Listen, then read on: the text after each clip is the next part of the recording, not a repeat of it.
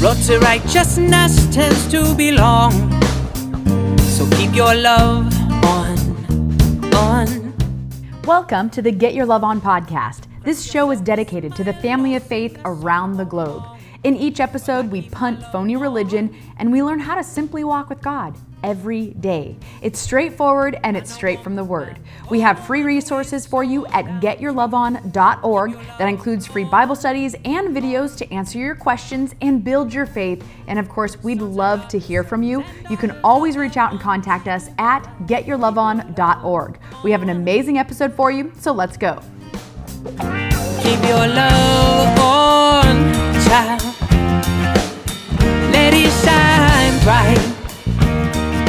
Bright. Keep your love on.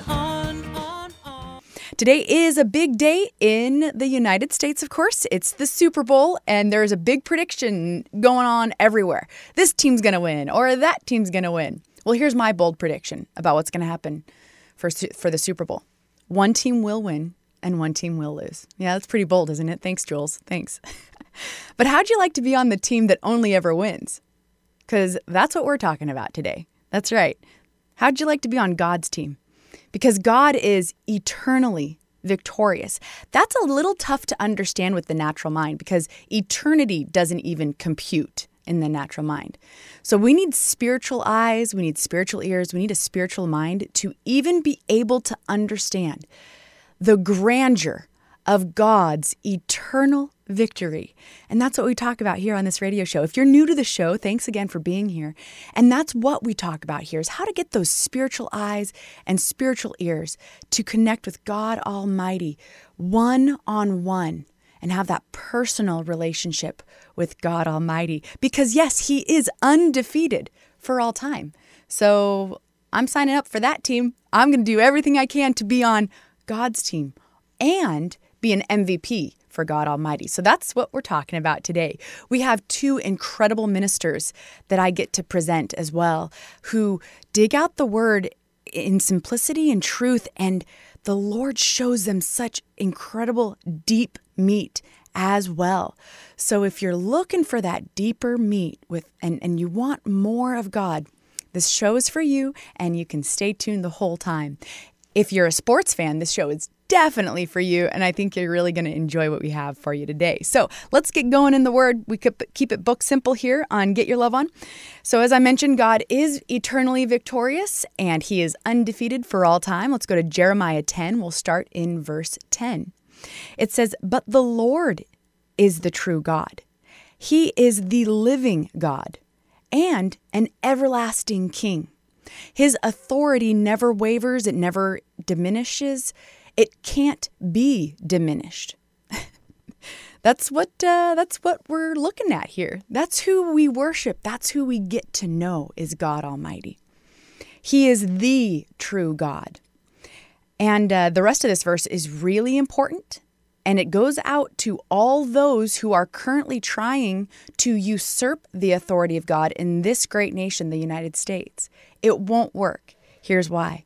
At His wrath, speaking of God, at His wrath the earth shall tremble, and the nations shall not be able to abide His indignation.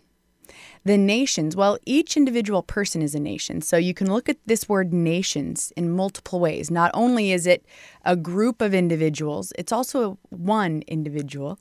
Regardless, though, when those who are making God mad, make God mad, and He showcases His indignation, they won't even be able to abide in it. They can't handle it. They won't be able to stay. They will get flung, and they will have to flee. So hold fast to the truth of God's Word.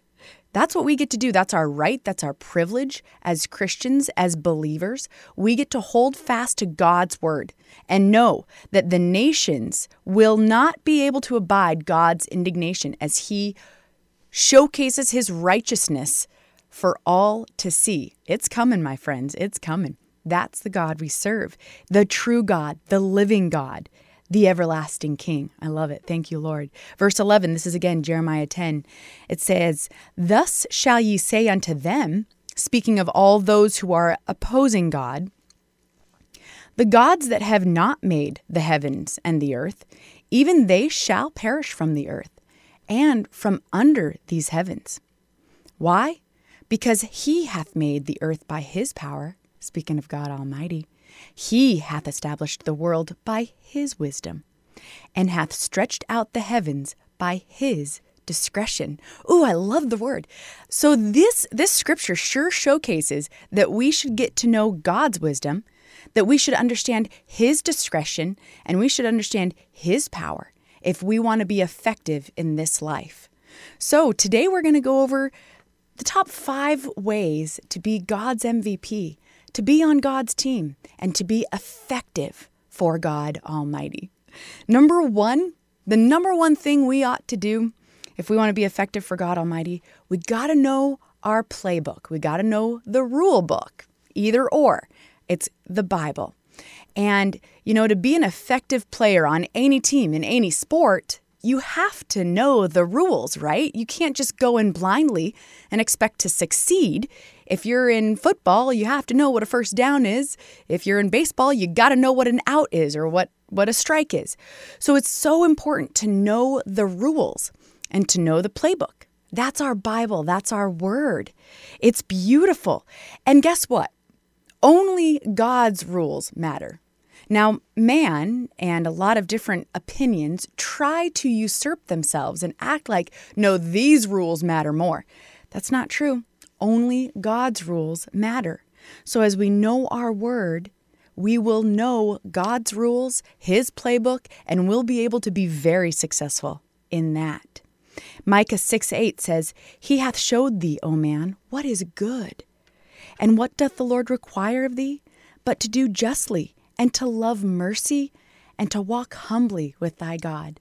See, it's very simple and it's very easy to know God. It is. I love the Lord for that. Now, as we're getting to know the word and our playbook, our Bible, in Isaiah 57:13, this is really interesting. He's talking to people who used to know God, who have since sort of taken on this arrogance that I can do it on my own. I've got all this figured out. Well, what if a player does that on a team? What if a player tells a coach, oh, I know what I'm doing. I don't need to be coached by you anymore. Uh-oh. It's not going to work very well. And it doesn't work with God either. It doesn't. It's such an interesting analogy. In Isaiah 57:13, this is the Lord speaking to those who are kind of pulling that. It says, When thou criest, let thy companies deliver thee. But the wind shall carry them all away. Vanity shall take them. But he that putteth his trust in me shall possess the land and shall inherit my holy mountain. When we put our trust in the Lord, when we fall in line with his rule book, when we just say, okay, I'm on God's team, I want to do it God's way, we can be assured that we shall possess the land. We will be victorious and we will inherit the holy mountain. Because trying to do it of our own free will, trying to think that, I've already got it all figured out. That's self-will. Those efforts are going to be in vain. They'll be carried away by the wind. Isn't that interesting? That's what the word says. That's why knowing our word is so important, because the more we know it, the more we'll line up with it. And in 1 Corinthians 15, let's go to verse 57. We know that eternal victory is through Jesus Christ of Nazareth. And it says so here in verse 57. It says, But thanks be to God, which giveth us the victory through our Lord Jesus Christ. That's right. As we have Christ within, our hope of glory, we're baptized and filled with the Holy Spirit. And we'll get to those scriptures in just a moment. We have Christ within, our hope of glory. And then his incredible eternal victory, that true resurrection that he obtained, becomes ours. That's right. God gives it to us. And so in verse 58, it says, Therefore, let's understand that eternal victory. Let's cling to it. And with every ounce that's in us, let's make sure we pursue God to thank him for that eternal victory. Because it says in verse 58, Therefore, my beloved brethren, be ye steadfast, unmovable, always abounding in the work of the Lord, For as much as ye know that your labor is not in vain in the Lord. Isn't that an incredible confidence that we have through God Almighty?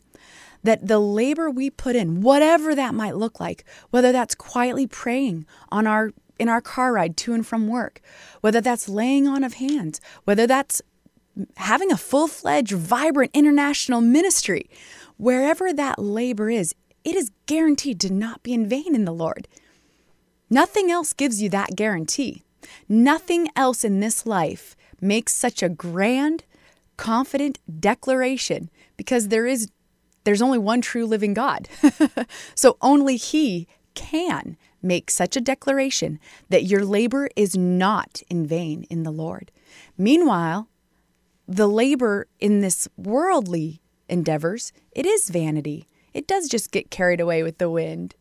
Now, we do have to do it. We can't be so heavenly minded that we're no earthly good. That's one of Brother Bob's great sayings, and it makes so much sense. Yes, we do put our hand to the plow, and we do work here in this life, and we do have our families and responsibilities. But the labor that we put in before the Lord in building those families, in instructing our children in the fear and admonition of the Lord, in loving one another, our spouse or our brethren, our siblings, our parents, that's all the labor of the Lord, and it won't be in vain. This eternal victory comes through Jesus Christ. And Christ was the Word made flesh. So again, knowing our Bible allows us to know Christ and allows us to understand the eternal victory that He gives us every day as we walk with Him. God rewards those that diligently seek Him. And we learned that last week. So if you'd like to go back and dig deeper into that scripture from Hebrews 11, that God rewards those that diligently seek Him, go ahead and go to the show archives. But that's another reason we know we should be on God's team, because this labor is not in vain. It is going to be richly rewarded. We have that assurance through the Lord. So what happens, again, we're kind of drawing some analogies between our walk with the Lord and teamwork and being on a winning team, an eternally victorious team. Well, what happens if a player on a football team, for instance, and you're going to probably see this a lot if you watch the Super Bowl today, what happens if a player doesn't know the rules or breaks those rules? You get a penalty. Well, it's the same thing with God Almighty. In Hosea 4, verse 6, it's very clear. And it's so important. So please listen to this very carefully. It says, "My people are destroyed for lack of knowledge. Because thou hast rejected knowledge, I will also reject thee, that thou shalt be no priest to me, seeing thou hast forgotten the law of thy God. I will also forget thy children." For those who don't think they need to know God, for those who don't think that they need to understand God or pursue understanding, a greater understanding of God Almighty, it's very sad. And it's the same thing. I mean, not only does not knowing the rules hurt an individual player, it hurts the whole team. Same thing with the body of Christ. If we don't know our word, and we covered this a couple weeks ago too, there's lies being flung out there. There's incorrect statements of who God is being flung around. And my beloved friends, if we aren't the ones saying, wait a minute, this is what the word says about God, I'm standing with the word. If we're not doing that, who will? It's so important. People are destroyed by a lack of knowledge. So let's make sure, number one, we know the rules ourselves, that we have the knowledge of God personally in our hearts, in our minds, and we can vocalize it as well so that we don't reject knowledge of God. And then we won't be rejected of God. We will be brought into that fold and this beautiful eternal victory. And it'll also help build our knowledge for ourselves and for our loved ones and those in our community and those that we help or interface with in any way, shape, or form. The Lord allows us to minister in a variety of ways. For a lot of years, I was in sports talk radio and on sports television, and I ministered in a way through a lot of that. Not necessarily by quoting scripture, but through my actions and through my faith in God Almighty and my confidence in God Almighty. That ministered too. So just be before the Lord and use great wisdom to know how to minister the knowledge of God in whatever way the Lord shows you, according to your personality and according to the circumstances that you find yourself in, and according to the ears that you're speaking to or the eyes that are watching you. So just get before the Lord. He'll show you. That's wonderful. But we need to have this knowledge of God. We must have the knowledge of God. It's so important. And the other thing is, players who don't actually know the rules, they're not going to play that long, my friends. What coach is going to put up with a player that continues to remain willfully ignorant of the rules? Good question, right? It's why it's so precious that the Lord gives us these avenues to build our knowledge of Him.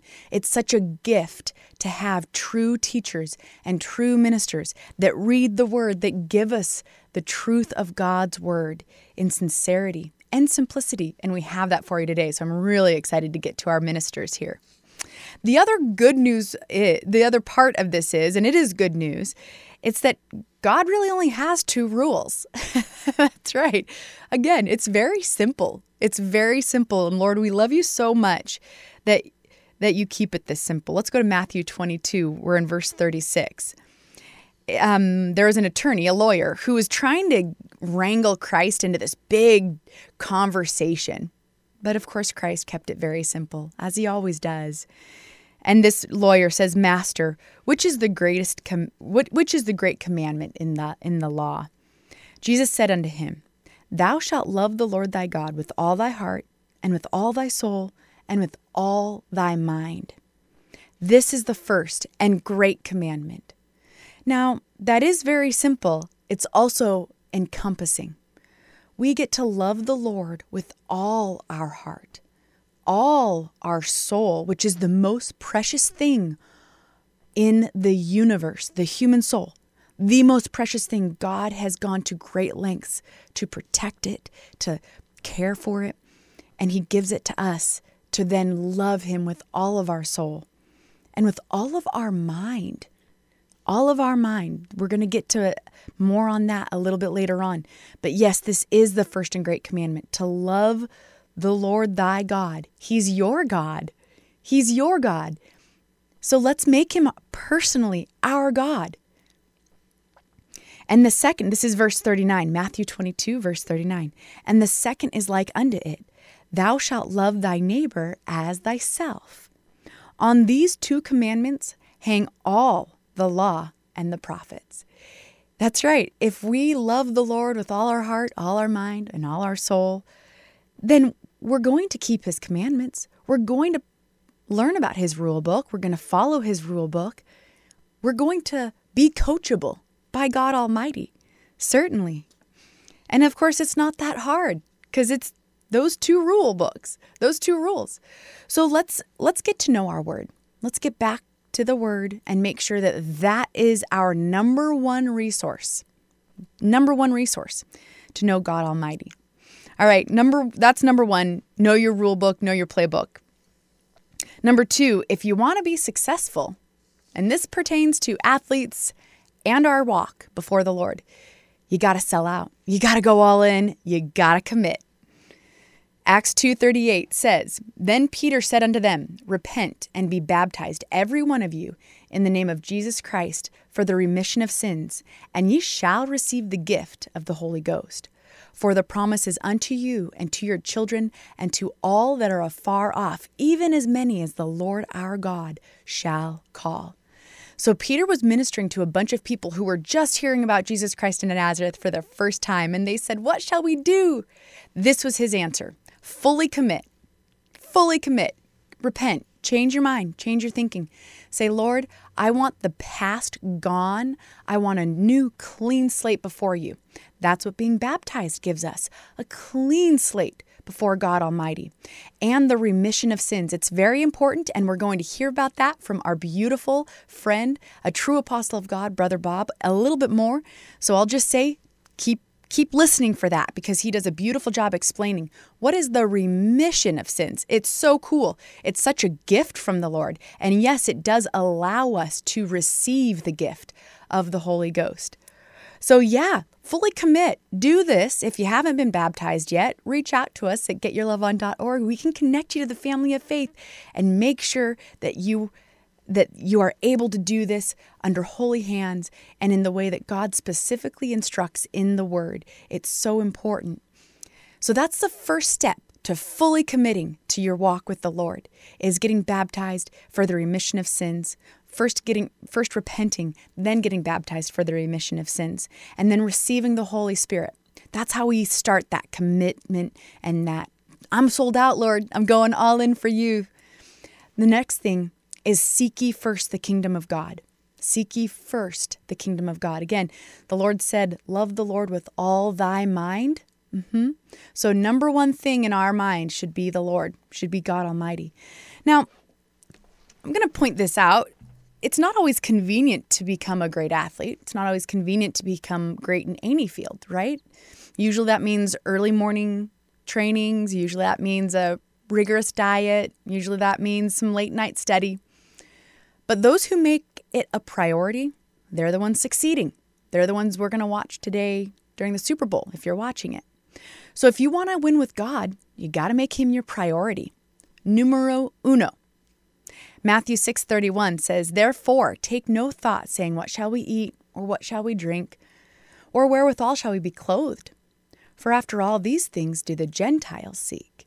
For your heavenly Father knoweth that ye have need of all these things. But seek ye first the kingdom of God and his righteousness, and all these things shall be added unto you. This is a promise of God, that when we put him first, everything else is added to us that he knows we need already. So he takes care of those needs in beautiful ways, in miraculous ways, and in wondrous ways. And that's why it's so cool to make God our priority, because then we see that. When you make other things a priority, again, that's the vain labor that's not guaranteed. When we make God our priority, we are guaranteed to have our needs met and to have our labor be victorious. Another good reason to stick with God, to choose God. Another thing, good players, they gotta prioritize accordingly. We have to also in our Christian walk prioritize accordingly. And good players, they can't be lukewarm. They can't be wishy-washy. They can't show up one day and be like, okay, maybe I'll give effort. Maybe I won't. Or they can't think, nah, coach, I got everything I need. I don't need to learn anything more. No way. Good players are coachable. And they stay hungry. And that's our right. That's our privilege too. We need to stay hot and hungry for God Almighty. We can't be lukewarm. Revelations 3:15 says, this is God rebuking some lukewarm Christians. He says, I know thy works, that thou art neither cold nor hot. I would thou wert cold or hot.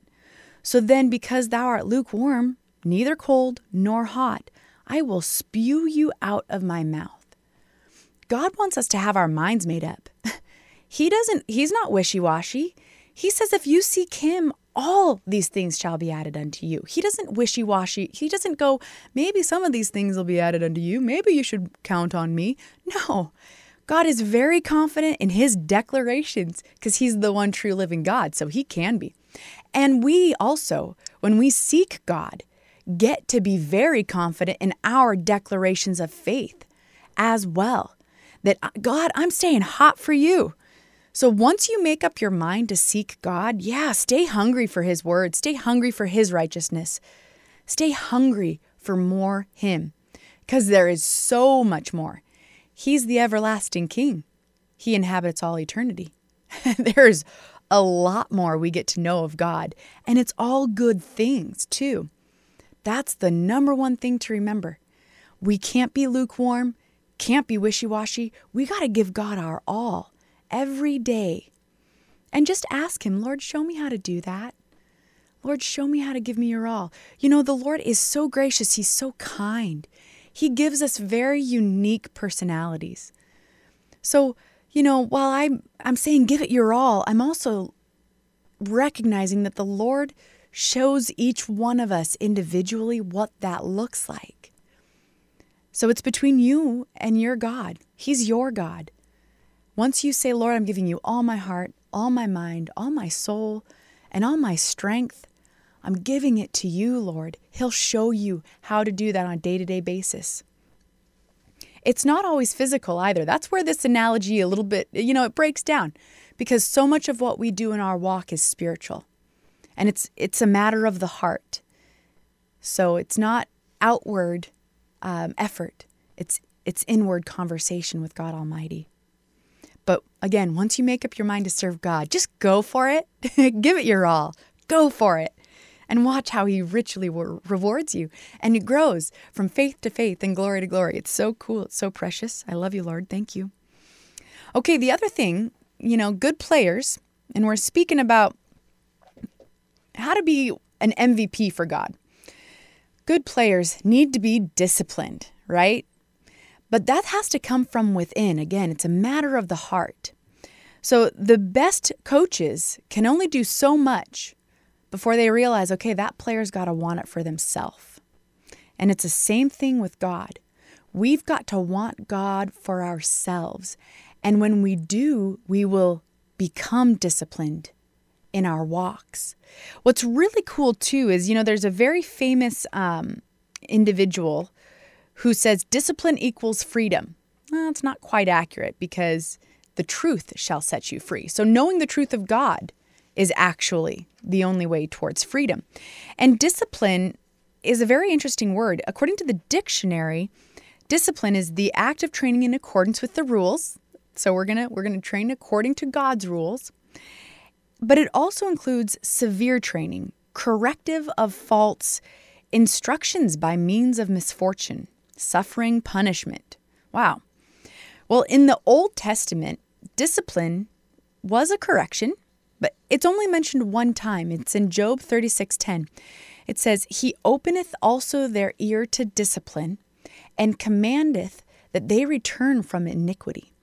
So fix what you're doing, and the Lord opened their ears to discipline. That's the only time the word discipline is used in the Bible. The Hebrew meaning of that word is reproof, warning, correction, rebuke, for instruction. So there's a real purpose behind it. God wants to get us back to his word, to his rules, right? Well, interestingly enough, when I was doing this study on the word discipline, in the New Testament, the word doesn't exist, but the same root word is disciple. So discipline and disciple have the same root word. Well, Christ calls us to be disciples. And the Greek meaning of that is a learner, a pupil, to understand. As we learn of Christ, as we seek to understand Christ, we will fall in line with God's rules and his ways. No longer is this exterior force, this punishment, this, discipline, this harshness that is sort of a religiosity nowadays. And there's a lot of people that go in that direction. Oh, I got to discipline myself. It's got to be harsh. It's got to be, I got to go through these really hard things to discipline myself. Well, I mean, if you want to, or you can just learn of Christ and then become his disciple. And automatically, as we do that, the Lord allows us to fall in line with him. Why? John 14:15. It says, if you love me, keep my commandments. As we learn of Christ, we will guaranteed love him more and more. As we truly seek him, it's just like that appreciation for the Lord just expands. It's a beautiful thing. So yes, we love him more and more, and we keep his commandments. And we know that we'll love him. 1 John 4:19, it's so interesting. It says we love him because he first loved us. So as we accept that love of Christ, again, that love affair, that love exchange with Christ, with God Almighty, it only expands. And it's not a matter of discipline to be a great player with God. It's a discipleship. And it's knowing God. It's learning of Him. It's understanding Him. And again, we mentioned earlier how you need spiritual eyes to do that. And that's true. Being filled with the Holy Spirit is key to understanding God and Jesus Christ in Nazareth.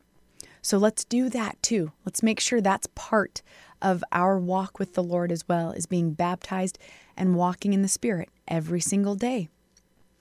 So yeah, that discipline of a great player, it is incredible to see, and there's a lot to learn from it in the natural and in the spiritual.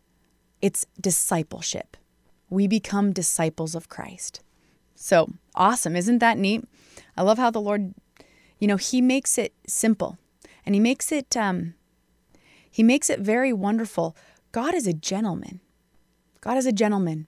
He's not going to browbeat us. He's not going to yell and scream and try to convince us of anything. He doesn't need to. It's in the Word, and it's up to us to choose God. And I think He makes a really powerful case as to why we should choose Him with every breath. So I hope this is blessing you. It's blessing me a lot, I can tell you that much. Another factor, if we want to be really effective for God and want to stay on His team, we want to be around those who will boost our commitment. So we got to sell out. If we're going to be on this winning team, this eternally victorious team, we got to sell out. And it's important to be around those that will enhance your commitment and not distract from it. So Proverbs 27:17, this is a really good scripture. Iron sharpeneth iron. So a man sharpeneth the countenance of his friend. That's right. When we're around other Holy Spirit-filled Christians, we don't drain each other, we build each other up. What'd the Lord show you this week? Oh man, what'd the Lord show you this week? Oh wow, okay. And then we learn from one another. And that commitment, that all out, giving it our all, grows and builds. So let's make sure that we are around those who boost our commitment, who increase our commitment to God. That's how you know a good team. The locker room is led by those that increase unity, that increase the commitment to one another. That's a good team. So let's make sure we're surrounding ourselves with Christians that sharpen us. We can't let others diminish our standards. No way. There's too much to win with God, and there's too much to lose as well. So let's make sure that we surround ourselves with those who encourage and challenge us to be at our best, always. And let's do the same for each other in this glorious walk. You'll hear more about how we can do that for one another in just a moment. Okay, number 3. So number 1 is know your playbook. Number 2 is you got to be fully committed. Number 3, when players are drafted by the NFL, when they get that phone call from a team, they understand that their life is forever changed. And so they act accordingly. They increase their training. They refine their diet. They celebrate. Well, when you're called of God, it's entirely appropriate to do the same because it is a life-changing call, and the Lord asks us to act accordingly. 2 Timothy chapter 1, this is speaking of God Almighty. We'll go to verse 9. It says, "Who hath saved us and called us with a holy calling, not according to our works, but according to His own purpose and grace, which was given us in Christ Jesus before the world began." God has called us and chosen us for this holy calling. So, let's act accordingly. First of all, recognize how incredibly life-changing it is. Second of all, let's walk accordingly. Let's go to 1 Corinthians chapter 6. Our body is a temple, and we're bought with a price. Well, let me get to the word here. It's verse 19. It says, "What? Know ye not that your body is the temple of the Holy Ghost, which is in you, which ye have of God, and you are not your own? For ye are bought with a price. Therefore, glorify God in your body and in your spirit, which are God's. That price is Jesus Christ of Nazareth, his blood. That's the price we were purchased with by God Almighty. And he gives us so much. And when we recognize that incredible price that our souls have been purchased, have been redeemed by, it's very humbling, and it's something that you'll never stray from once you understand that incredible price, that sacrifice of Jesus Christ. And once we also recognize that beautiful victory that he wrought for us as well. But in order to recognize that victory, it is important to also recognize that price that was paid. And our body is a temple. Let's preserve it. Let's protect it. Let's make sure that we're not using it, abusing it, running it into the ground. And also the scripture that was before this was flee fornication. You know, I'll just get on this really fast. It could be an entire show, but sex is meant between a man and his wife. And it's for the marriage bed only. So that's why the Lord's saying, look, you were bought with a price. So keep it holy and keep that work of the Lord too in its appropriate place. So we can go over that a little bit more in another show, but that was a scripture before it. So, and I'll just say this too, you know, a lot of young men and a lot of young women have been taught their entire life that, oh, it's not that big of a deal. Whatever, you know, sex isn't that big of a deal. Just enjoy it. Just go have fun. And that's wrong. That's a lie of the devil. And not only is it damaging to your own soul to just, to not recognize the value of your body as the temple of the Holy Ghost. It's damaging to your body. It's damaging to your soul. So again, maybe we'll do another show on that because it is a plague on this land where people just think it's not that big of a deal. It is. So we'll teach on that more a little bit later on. But your body is a temple. Hold fast to that and know that the Lord has the right one for you. And I'll tell you this too. All the ladies out there and gentlemen too, because I know that there's a lot of young girls out there that are pretty aggressive.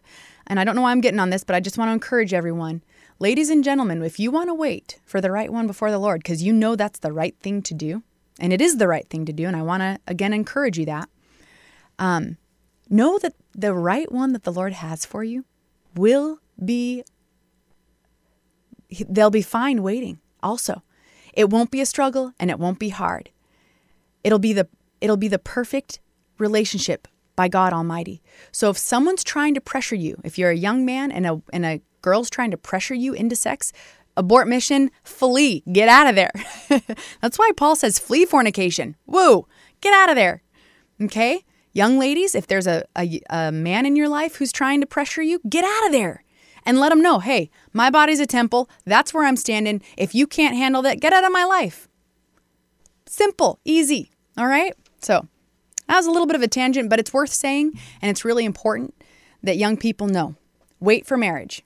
It's so much better. It's so much more glorious. So wait for marriage. Know that that's a righteousness of God. Hold fast to that, and the Lord will reward you richly in it too. Okay, so yes, walk worthy of the vocation. We're talking about how to recognize the calling of God and the value therein. And when we do, we will walk worthy of the vocation. 1 Thessalonians 2, verse 12, it says that you would walk worthy of God, who hath called you unto his kingdom and glory. For this cause also thank we God without ceasing, because when you received the word of God, which you heard of us, you received it not as the word of men, but as it is in truth, the word of God, which effectually worketh also in you that believe. That's right. This is the word of God. This is not made up by man's mind. That's why you're going to hear our wonderful friend, Brother Bob, who had a television ministry a few decades ago. And his messages are still so relevant and current for today because he kept it book simple. So they're always going to be relevant. They will always be impactful to the human soul. They will always be nourishing to the human soul because he reads the word. And that's the truth of God's word. That's what we need. So yes, as we walk worthy of God, we will understand his truth. And then, we can give thanks to one another, for one another, without ceasing. And walking worthy of God means we will entreat our teammates and encourage unity of the faith. We'll expect great things. We'll expect that high godly standard from one another, and we'll encourage unity.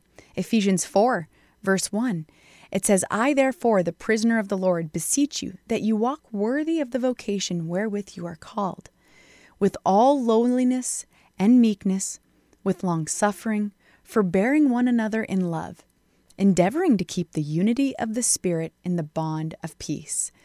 So yes, we will forbear one another in love, encourage each other in that love with all lowliness and meekness, keeping it book simple, not thinking, I got it all figured out. I know what I'm talking about.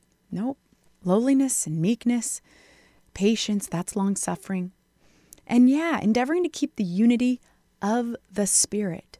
So again, we need to be filled with the Holy Spirit, walking in the Spirit every day to keep the unity of the Spirit, right? That's the word of the Lord. That's God's Bible. That's his playbook. I'm sticking to it.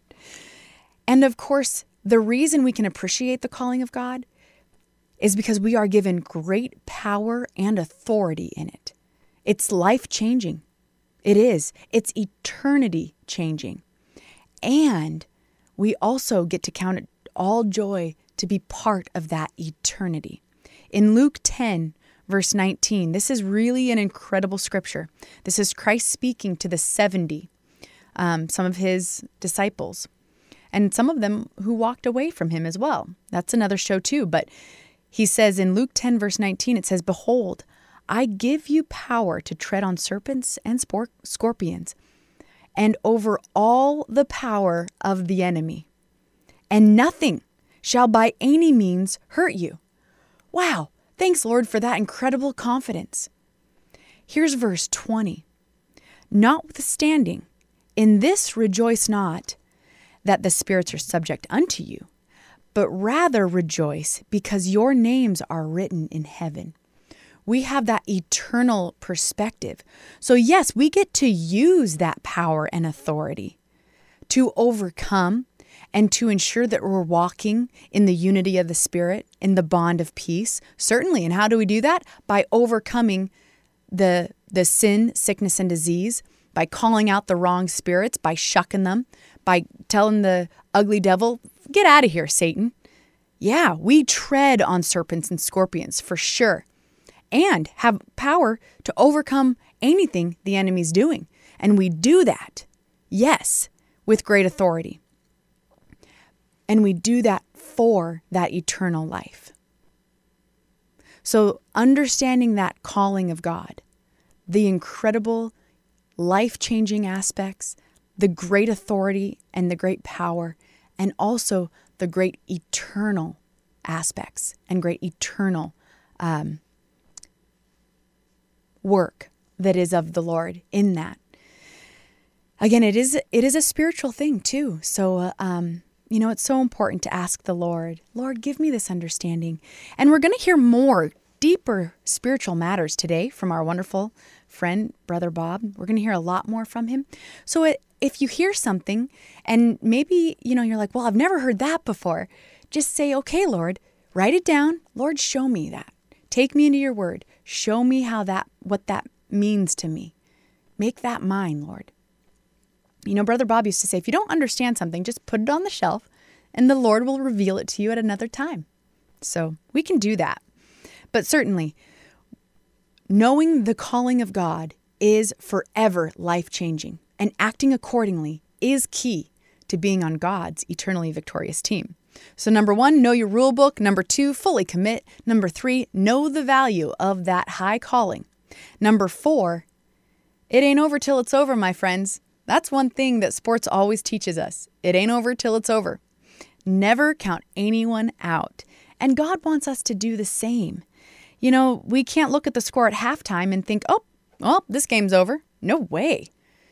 And we can't look at someone's life and assume we know what God's going to do in it in its totality. No way. Christ was speaking to some religious guys. I'll give you an example. Christ was speaking to some religious guys, and they were murmuring against him because he'd been ministering to some sinners and publicans. And in Luke 15, verse 7, Christ says, I say unto you, that likewise joy shall be in heaven over one sinner that repenteth, more than over 99 just persons which need no repentance. Christ is saying, look, stop looking on the outward appearance and assuming you know what's going on. God knows. As we seek the Lord, he'll give us understanding. But we can't use our natural mind to look on the outward appearance. I'll encourage you to go read the rest of the chapter. It's beautiful. You can also read of the prodigal son returning. And it's an amazing testimony of God's great love and deliverance for those that want God. Apostle Paul also discussed how he had quite the life of transgression, but through Christ's grace is saved. 1 Corinthians chapter 15. Let's go to verse 9. This is Apostle Paul saying, For I am the least of the apostles, that am not meet to be called an apostle, because I persecuted the church of God. But by the grace of God, I am what I am. And his grace, which was bestowed upon me, was not in vain, but I labored more abundantly than they all. Yet not I, but the grace of God, which was with me. Paul became so impassioned. Number one, he recognized the labor of God is not in vain, so he could fully dive in and fully commit. But that's why he became so impassioned, is because he'd had life where he persecuted the church. And, you know, the Lord's work, it's eternal. So we can't use a natural understanding of time. We can't assume, well, just because this person's in their 60s, they don't know God, they'll never come to God. Or just because this person's gone, off the deep end, God can't save them. No way. No way. The Lord rejoices in each individual soul that calls out to him. And we're going to hear again how that forgiveness happens, how it's such a beautiful thing before God Almighty, and how we get to participate in that. So let's hold on to that. It ain't over till it's over. It's not over. And again, we can't look at God. We can't look at things through a natural understanding of time. God doesn't look at the calendar. He looks at the preparation. He looks at events. And okay, are we ready for this event to be wrapped up? Is this soul fully prepared? He doesn't look at the calendar. In 2 Peter chapter 3, verse 8, it says, But beloved, be not ignorant of this one thing, that one day is with the Lord as 1,000 years, and 1,000 years as one day. God doesn't look at time the way we look at time. So we have to understand things in God's ways, not ours, his ways. It says, The Lord is not slack concerning his promise, as some men count slackness. Yeah, some men might say, oh, this hasn't happened yet. It's not going to happen. That's not the way God works. So again, let's know God's rule book. All right, let's understand God's ways of doing things. It says, But God is long-suffering toward us, not willing that any should perish, but that all should come to repentance. Okay? So let's trust the Lord in all things, including his timing, including our interactions, including how we minister to one another. Let's trust God in that. Now, last but not least, the fifth element of being on God's team is that any good team needs the whole team, every member, to be pressing in to improve, right? If there's a player, especially a key player, who says, oh gosh, I'm good. I don't need to go to practice anymore. I'm fine. That team's not going to be very successful. Each member needs to press in to improve themselves and improve towards the team. So we all, as Christians, fervent in our pursuit of God and keeping him number one, fully committed, sold out before the Lord, we all get to do the same. Press into God for more. Philippians 3 verse 13 says, "Brethren, I count not myself to have apprehended, but this one thing I do, forgetting those things which are behind and reaching forth unto those things which are before. I press toward the mark for the prize of the high calling of God in Christ Jesus." Isn't that wonderful? That's the importance of this. It doesn't matter what the past looks like. It doesn't matter. Keep marching forward. Keep pressing on with God. It says, "Let us therefore, as many as be perfect, be thus minded. And if anything ye be otherwise minded, God shall reveal even this unto you." So again, yes, God will reveal it unto you. As you ask him, say, "Lord, I want to be an MVP in your eyes, according to my own personality, according to who you have me to be. I want to be your MVP, Lord." Because the body of Christ is an incredible, incredible orchestration of God Almighty. Let's go to 1 Corinthians 12, verse 18. Nobody plays the same role in God's body of Christ. We all have our unique, special, individual role, which is why we can all be MVPs as we seek God. It says, "But now hath God set the members, every one of them in the body, as it hath pleased him." Let's go down to verse 25. "That there should be no schism in the body, but that the members should have the same care one for another." It doesn't matter if you've been serving the Lord your whole life. It doesn't matter if you just heard of Jesus Christ today. It doesn't matter if this is the first time you've listened to this podcast and you're just going, "Whoa, what is all this?" It doesn't matter. When we're baptized and we're filled with the Holy Spirit, we're walking in that. We are part of the body of Christ, and each one of us have our unique abilities, our unique personalities. We get to love one another for that uniqueness. And it says in verse 26, "And whether one member suffer, all the members suffer with it, or when one member be honored, all the members rejoice with it." Whether if you're a starting quarterback or the punter, the team celebrates or fails as a team. In verse 27, it says, "Now ye are the body of Christ, and members in particular."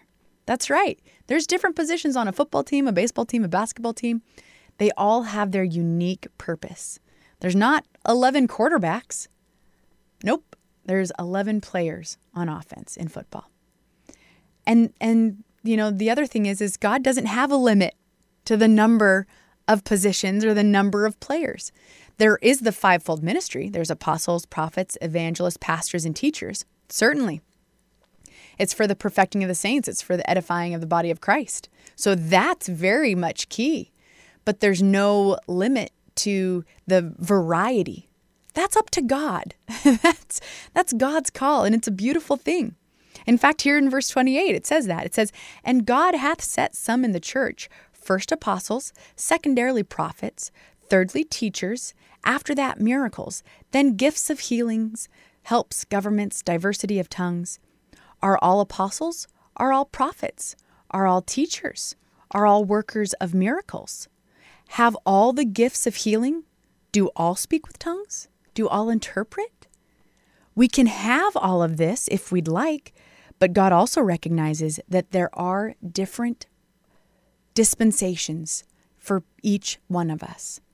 So verse 31, "But covet earnestly the best gifts, and yet show I unto you a more excellent way." So that more excellent way is through the knowledge of the Holy Spirit. We get to enjoy being teammates in this beautiful body of Christ. We get to enjoy knowing the rule book that's eternally significant. And through that, through our full commitment, through knowing the value of the calling of God, through knowing that God's got us in the perfect time frame for ourselves, then we do know this more excellent way, and we can covet earnestly the best gifts. So up next, I have a wonderful message from a true apostle of God. His name's Brother Bob. He's my spiritual grandfather. just an incredible minister, as you're about to hear. Now, to those who've listened to this show before, this message is called the Born Again Experience, and it's a wonderful message for us to be able to help those who are just hearing about Jesus Christ for the first time. And the harvest is ripe, and more people are discovering the Lord. And so let's make sure we can offer them this wonderful, simple knowledge of who Jesus Christ is. And this message can really help us do that. And if you are new to the faith, then this message is certainly for you to help build your faith and expand your knowledge. So this message is certainly going to bless each of us. And let's tune our ears. This message is called The Born Again Experience by Brother Bob, a true apostle of God. My message today is going to be in St. John 3 about Nicodemus. Now, Nicodemus was the leader of the Pharisees. Well, I'll get to it here in a minute. There was a man of the Pharisees named Nicodemus, a ruler of the Jews. The same came to Jesus by night and said unto him, Rabbi, we know that thou art a teacher come from God, for no man can do these miracles that thou doest except God be with him. Now here was a leader of the Jewish nation at the time, one of the leaders of the Jewish nation, admitted openly that Jesus came from God and was from God because he did miracles, and admitted that it could not be done except he be from God and God be with him. Isn't that something? Jesus answered and said unto him, Verily I say unto you, except a man be born again, he cannot see the kingdom of God. Now Jesus said, except, talking to every one of you out there, a man be born again, he cannot see the kingdom of God, let alone enter into it. You won't even see it unless you're born again. And there's a whole lot of talk about being born again today. A lot of talk about it. But very few people know what it means. Even those that are talking about it don't even know what it means. Nicodemus said unto him, How can a man be born when he is old? Can he enter the second time into his mother's womb and be born? Jesus answered, Verily, verily, or surely, surely, I say unto you, except a man be born of water and of the Spirit, he cannot enter into the kingdom of God. Except you repent and are baptized, you cannot enter into the kingdom of God. That's what it means. That which is born of the flesh is flesh, and that which is born of the Spirit is spirit. Now when you repent and are baptized and receive the Holy Spirit, then you become a spiritual man. But until you become a spiritual man, you're of flesh. And flesh profiteth nothing, according to the Word of God. Your flesh is worthless in the sight of God, unless it has the Spirit of God in it. Marvel not that I said unto you, ye must be born again. The wind blows where it listeth, and thou hearest the sound thereof, but canst not tell whence it cometh, and whither it goeth. So is everyone that is born of the Spirit. Now, when I first repented and received the Holy Spirit, I didn't know where it came from, and I didn't know where it was going to take me. But I'll tell you one thing, it felt so good for 33 years, I don't care where it came from. And I know now where it's going to take me. It's going to take me right in to the kingdom of God. I have entered in to the kingdom of God by being born again of the water, of the blood, and of the Spirit. My faith in Jesus Christ. Nicodemus answered and said unto him, How can these things be? Well, I'm going to tell you how today. I'm going to tell you how. Jesus answered and said unto him, Are you a master of Israel and know not these things?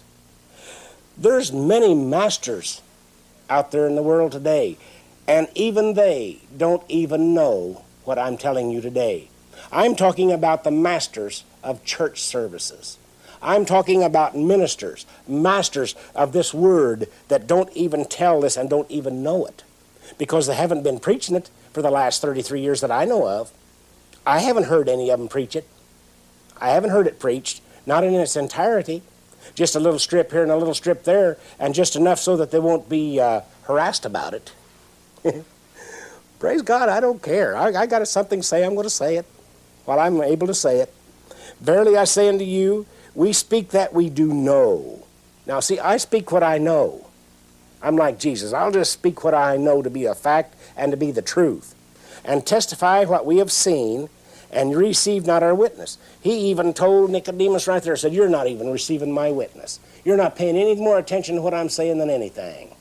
Yet you're a master in Israel. You're a master, you're a teacher. You're not hearing me. If I have told you earthly things and you believe not, how shall you believe if I tell you of heavenly things? Jesus had a good point there, didn't he? Even if I sit here and tell you of earthly things about repenting and believing and being baptized and receiving the Holy Spirit and speaking in tongues, and you don't believe that, how would you believe if I told you that God had taken me up to glory and let me see some of the things in glory at one time in a vision? Would you believe that? You wouldn't. But if you believe in being baptized and receiving the Holy Ghost, then you'll believe that God will take you into glory and let you see in a vision and let you see what it looks like. Because he said, I will show every man his habitation. That's in Proverbs. And no man hath ascended up to heaven, but he that came down from heaven, even the Son of Man which is in heaven. Now there Jesus was standing there talking to Nicodemus, and yet he said, the Son of Man is in heaven. Now how can you be on earth and in heaven at the same time? Well, Jesus knew that his angel beheld the face of the Father, or God. Once you receive the Holy Ghost, your angel then, or your spirit, beholds the face of God. You'll find that in Psalm 149. And even Jesus himself said it. Know ye not that your angel beholds the face of God? That's why you must be born again. Get the Spirit of God within you, then your image is before God, or your spirit is before God 24 hours a day. How many Christians have ever known that? Well, that's part of being a Christian. Knowing that you're saved and that your angel beholds the face of God and that he hears every one of your prayers. That's why he gives you tongues to speak in tongues. That's the part of the born again experience, is to speak in tongues, because he that speaks in an unknown tongue speaks not unto man but unto God. And that's why the devils out there don't like for you to learn to speak in tongues or want you to speak in tongues, because that's a direct conversation with God the Father, the mediator between God and man, the Lord Jesus Christ, or Christ within your hope of glory, talking to God through your spirit and using your mouth. Isn't that fantastic, what God can do to this natural body? And in just a moment. And as Moses lifted up the serpent in the wilderness, even so must the Son of Man be lifted up. Now by that he means for you to call on the name of Jesus Christ. Say, Lord Jesus, here am I. Save my soul. Let me find somebody that will baptize me and receive your Holy Spirit. And then you'll be lifting him up. That whosoever believeth in him should not perish but have eternal life. For God so loved the world that he gave his only begotten Son, that whosoever believeth in him should not perish but have everlasting life. Now this is Jesus' own words. He said, if you will believe in me, I will fill you with my Spirit. I will give you everlasting life. Isn't that a fantastic promise? There's no other God that ever made or could make that kind of promise.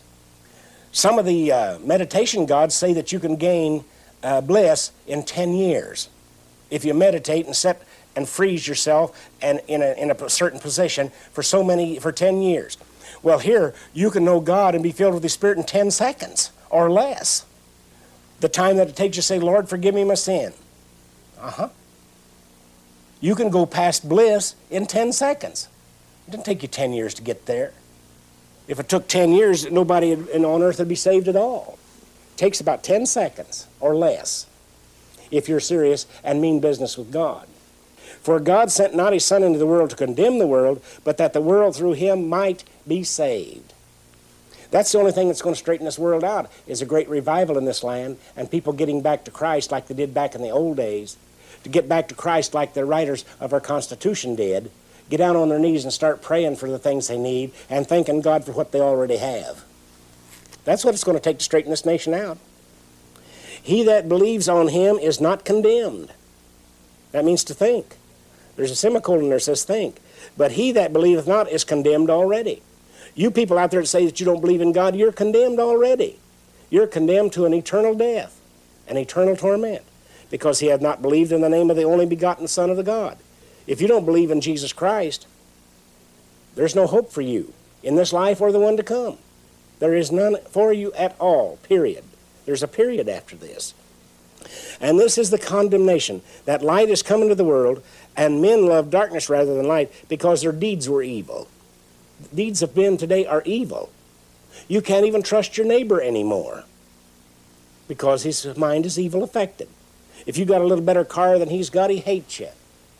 If you got a little better looking house, I painted my house here a while back from an old dingy gray unpainted house to a white house, and the first thing I knew, it was on television that I had a great mansion up here, that I'd painted. My house was all painted white, and they didn't like white houses. Well, 82% of the houses in the United States today are painted white, and that's a statistic that you can check on and find to be true. I like white. It's a sign of purity. It's a sign that you've got some ambition behind you to make your property and raise your taxes and pay your taxes and make things look better. Now, I like to pay my taxes because I'm in a free country. I don't feel that I've got any unjust taxes because God blesses me. The government here blesses me by keeping me a free man and letting me preach like I'm preaching on national television. I haven't got a complaint in this world about my taxes, folks. I would like to see the commissioner maintain my road once in a while, more often, more than once a year, because I pay taxes to have it done, so I mentioned it. But if he's unjust, he goes to hell for it, I don't. If he's unjustly using my taxes, that's between him and God, or the God that he's serving. For everyone that doth evil hateth the light, neither cometh to the light, lest his deeds should be reproved. Now, when I first got saved, my deeds, early deeds in my early life, was reproved, taken away from me, done away with, and love and joy and peace and contentment, and a good conscience ensued with me this last 33 years. It says, if your conscience condemns you not, then are you in Christ Jesus. But if you folks out there that's got a leaky conscience, or a hurting conscience, or can't sleep at night, well, call on the name of Jesus and tell him to clear your mind and clear your soul of all your evil deeds and save your soul and let you die in peace or live in peace, either way. My first prayer of repentance was, Lord, save my soul and let me die in peace. I was 27 years old. Instead of letting me die in peace, he raised me up and added 33 years to my life so far in love and joy and peace, and made me alive, healed my body from a terminal cancer patient to a lively man for another 33 years.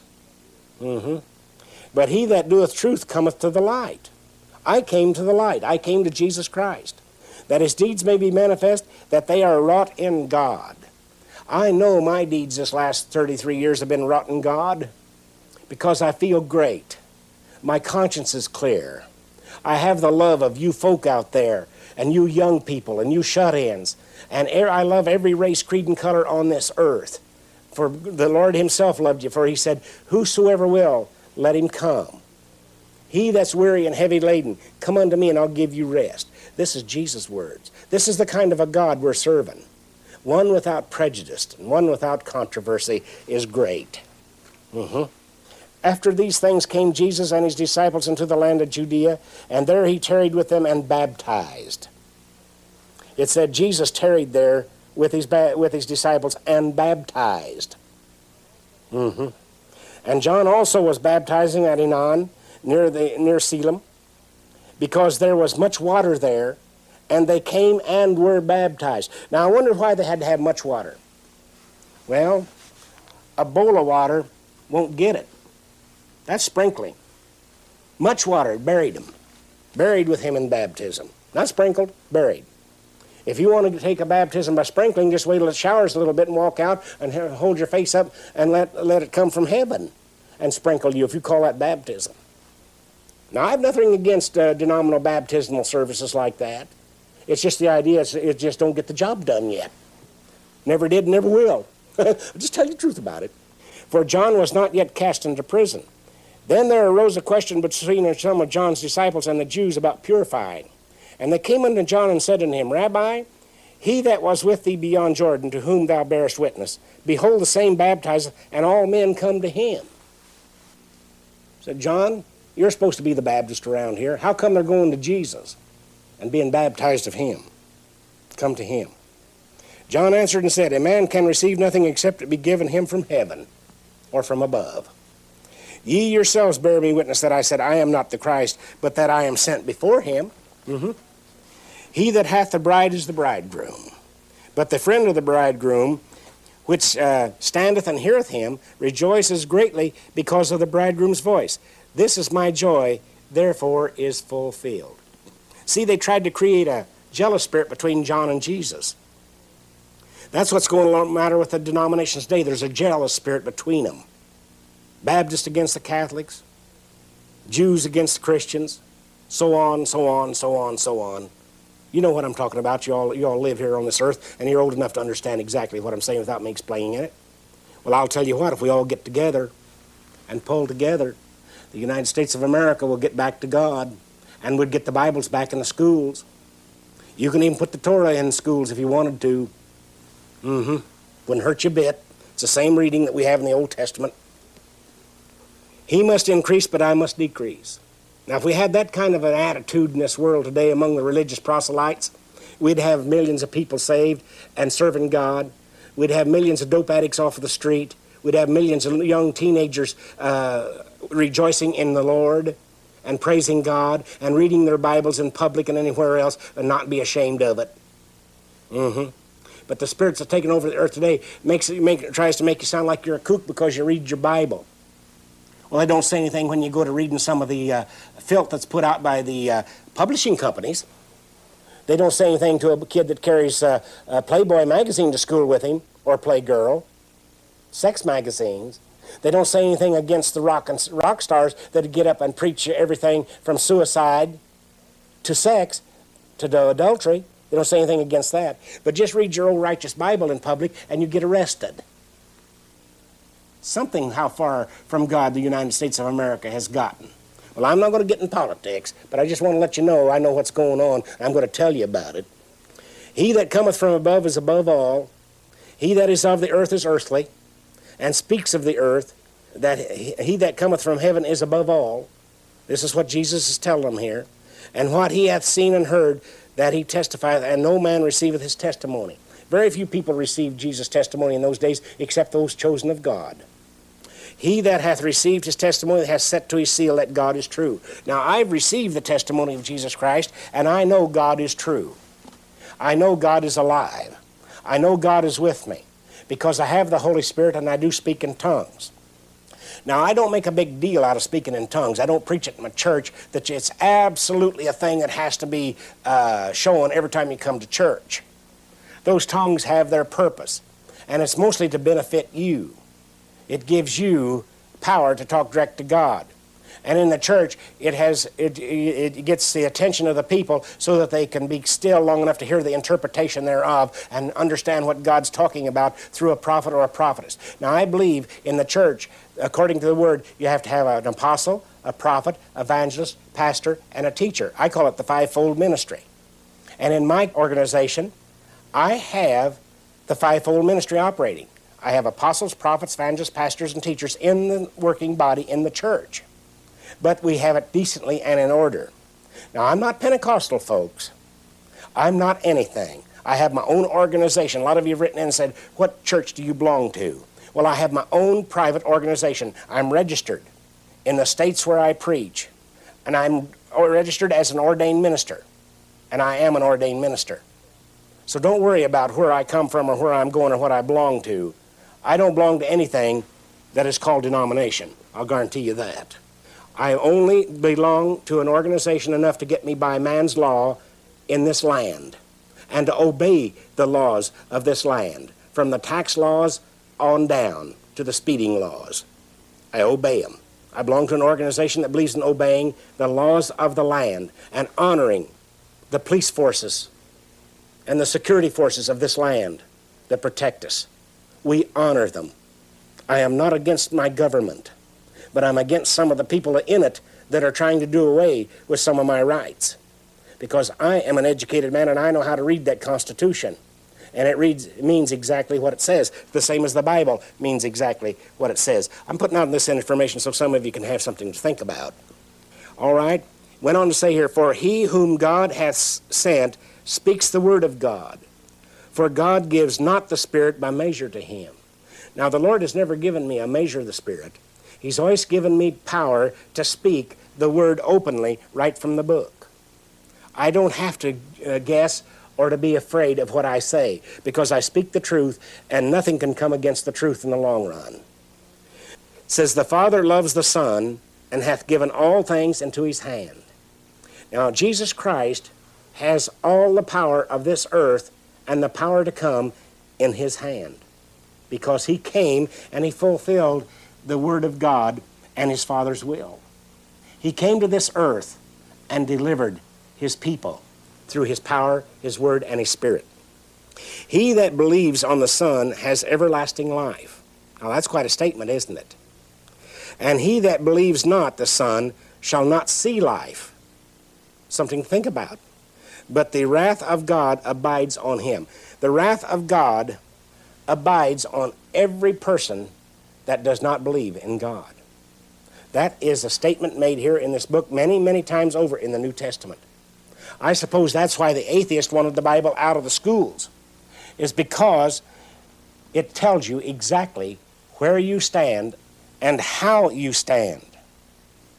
I want to go over here now to first chapter of St. John, the 43rd verse. And I want to give some of you folks an idea how easy it is to follow Jesus. On the 43rd verse, it said, the day following, Jesus would go forth into Galilee and finds Philip and said unto him, follow me. People, today I have found you on television and on the radio programs that you listen to. And I'm saying to you, follow Jesus. It's that simple. Just follow Jesus. All Jesus said to that man to save his soul and to convert him, and he made him one of the greatest evangelists that the world has ever known out of him, was follow me. That's all Jesus had to say to that man. Now Philip was of Bethsaida, the city of Andrew and Peter. Peter finds Nathanael and said unto him, we have found him of whom Moses in the law and the prophets did write, Jesus of Nazareth, the son of Joseph. We found the Messiah. We found him. Folks, you can find the Messiah right now simply by saying, Jesus, save me. It's that simple. It's as simple to say that as it was for Jesus to say to Philip, follow me. That's how simple it is to get to God. Jesus, save me. And Nathanael said unto him, can there any good come out of Nazareth? Philip said unto him, you just come and see. Come and see. Can any good come out of me saying, Jesus, forgive me my sin? Well, try it and see. Try it and see. One time I was working in a packing house while I was going to Bible school. I worked for my own money then and supported myself. And this young man got on the elevator with me one night and said he was going to knock the Holy Ghost out of me. And I began to preach to him. And I just set the elevator. We had 8 floors there on automatic, so it'd go to the 8th floor, come back down to the basement, go back up to the 8th floor, and go back down to the basement. So for the next 10 or 15 minutes, we were going from the basement to the 8th floor, up and down. And I knew if I kept going long enough, and he wasn't used to the feel of that elevator, he'd get kind of sick. So I just preached to him, and the more I preached to him, the sicker he got. And finally, I got him to the 8th floor, and I opened the door, and I said, now, you get in your closet this evening, and if you don't believe what I say, you get in there and you say, Jesus, Jesus, Jesus, until something happens. And I said, you won't say it very long until something happens.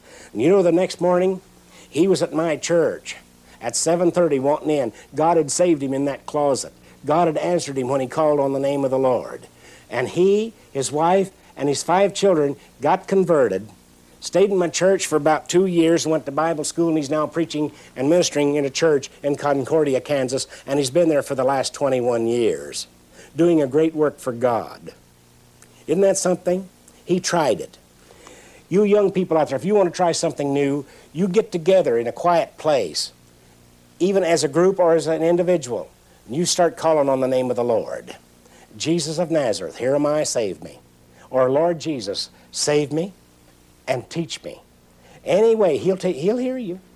It's that easy. If somebody would have told me that when I was a child or when I was a teenager, I would have done anything to get right with God. I would have done what they said. But no preacher was preaching it. They just said, join the church and believe on the Lord and you'll be saved. Well, it doesn't take that. It takes some doing on your part too. So folks, repent now. Call on the name of the Lord. Be baptized. Receive His Holy Spirit. And join me in the love and the peace and the glory of God for an eternity. I see my time is getting away from me again. Seems like I just get started to preach and my time runs out. But my program's only 30 minutes long, so I have to kind of guard my time. Write to me. There will be no follow-up. I don't beg for money. I don't ask for money. But I do tell the people, if there's any of you out there that would like to support my program and keep me on the air, the donations are tax exempt. You'll get a tax receipt. I'm legitimate. I'm honest. And I'm going to stay that way for your sake. And I love you. I'm praying for you. Pray for me. Amen. And there was our wonderful friend, Brother Bob. Isn't that awesome? The simplicity of the gospel. It is wonderful to know. And it is wonderful that you're here right now, joining us for this incredible feast of the knowledge of God. That was the beginning. And as you heard, there is some doing on our part that we get to participate in. And for those of us who have known the Lord for some time and who are looking for that deeper walk, who are wanting to go further with God Almighty, we have another message from our wonderful friend, Brother Bob, with great revelations, incredible knowledge that the Lord gave him through the Holy Spirit for us today. There's a lot to it. It outlines some of God's playbook, and it helps us train our minds to reject the world and receive God's word. So I'm so glad you're here for this. And if you're new to the faith, then this message is going to really expand your understanding very quickly and very efficiently. So we love you for that too. So here you go. This message is called, very appropriately, More About God. Hello, folks. It's good to be here again today. It's good to know that you are watching and listening. Today, I'm going to be ministering out of Hebrews chapter 6. I'm talking to you people that already know the Lord today. I'm talking direct to you. I would like to feed your soul today and to give you an understanding of some of the mysteries of the gospel of Jesus Christ. You know, many of you have been taught and preached to repentance, repentance, repentance, repentance, repentance, repentance, repentance. If I sound like a broken record, well, that's just about what you've been sitting under, is a broken record. If all you get is water baptism and repentance, you are under a broken record. But God has something better for you today. So listen to me carefully. The 6th chapter of Hebrews, folks. Therefore, leaving the principles of the doctrine of Christ, let us go on to perfection. Let me read that again. Therefore, leaving the principles of the doctrine of Christ, let us go on unto perfection. To perfection. In one place, the Bible says, be ye perfect, even as your Father which is in heaven is perfect. But did you notice that be you perfect? You do it. And folks, you can and are perfect. The devil's got a line going around and says, no man's perfect. Well, devil, you're a liar. I'm perfect. Jesus was perfect. God's people are perfect. You were made perfect in the beginning. It says, not laying again the foundation of repentance from dead works and of faith toward God. Now let's forget about our repentance and our baptisms and everything and go on to perfection. It is for you. It says, let's leave off the doctrine of baptisms, laying on of hands, and of the resurrection of the dead, and of eternal judgment. And this will we do if God permit. And God is permitting it. Permitting you to leave the doctrines of baptism, laying on the hands, and the resurrection of the dead, and all those teachings, and go on to the greater things that God's got for you. For it is impossible for those who were once enlightened, and have tasted of the heavenly gift, and were made partakers of the Holy Ghost, and have tasted the good word of God, and the powers of the world to come, if they shall fall away, to renew them again unto repentance, seeing they crucify to themselves the Son of God afresh, and to put him to an open shame.